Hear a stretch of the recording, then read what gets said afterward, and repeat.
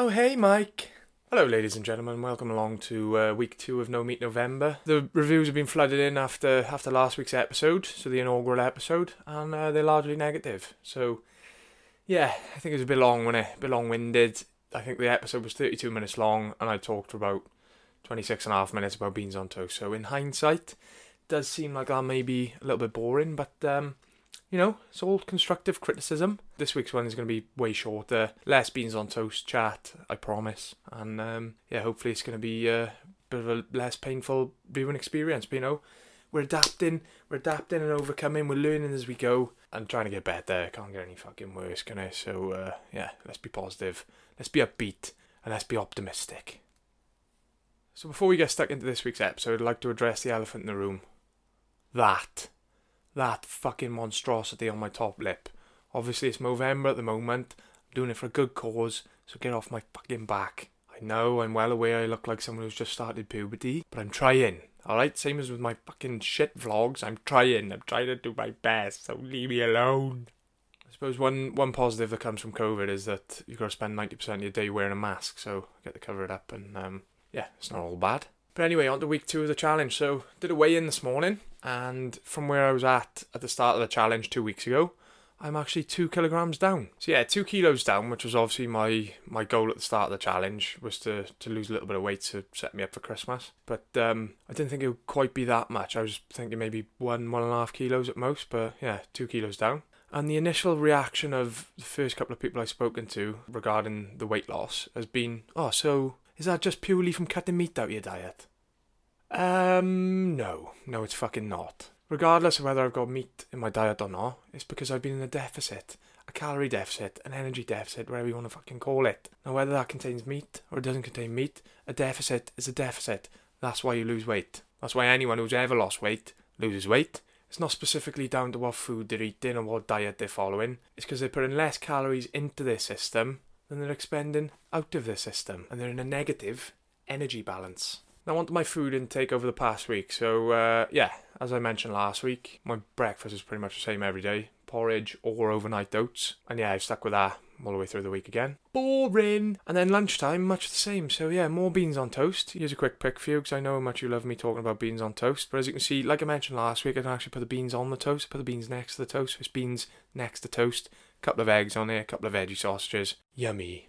What a fucking bit of scran that is. So all the days I was at home for lunch, I had a variation of that. Now, the times I've been in work at lunchtime, I've prepped a bit of my own grub, like this, for example. So this is just a tomato-y pasta concoction. As you can see, it's got a few veggie sausages in there.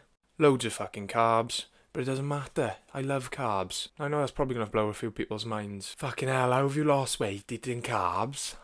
Because again, I'll revert back to my answer earlier.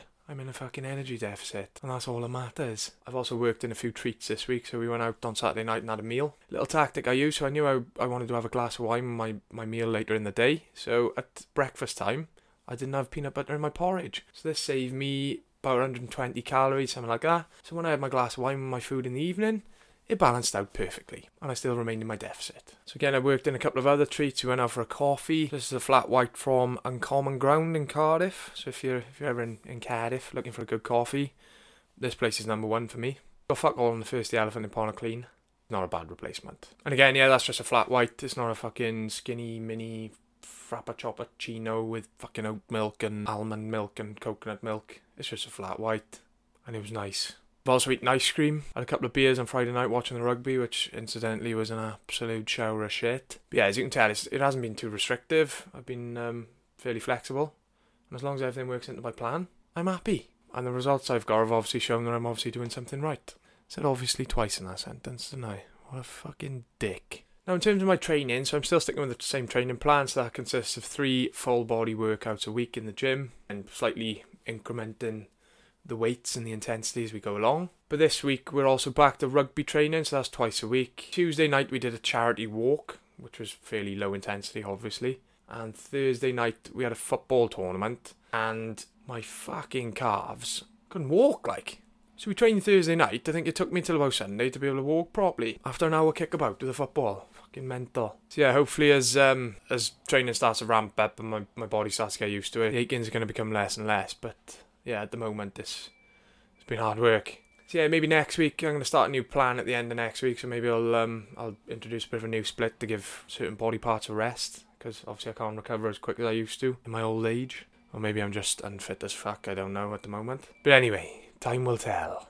Now next week is also going to see the introduction of a diet break. Now the diet break is not just a fucking wild binge for a week. What it is, I'll actually calculate a new daily target that should put me around maintenance level. So whereas I've been in a deficit for these last 2 weeks, I'm now going to be eating at maintenance, which means I should be able to maintain my current body weight.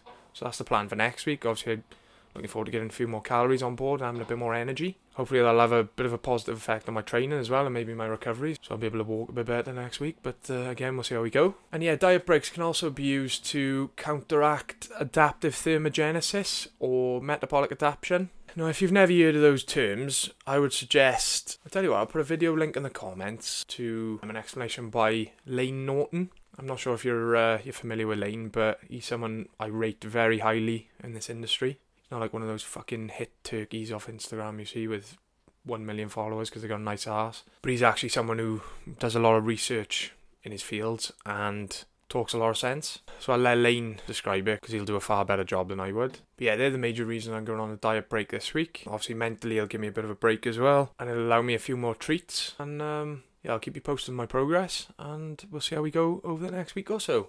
Look after yourselves. Hope I didn't bore you too much this week. And yeah, as ever, any constructive criticism is welcome. If you want to like and subscribe, again, that would be much appreciated. Like and subscribe. If you listen to this on podcast, subscribe, chuck me a review, as long as it's not 1 star. And I'll catch you next week.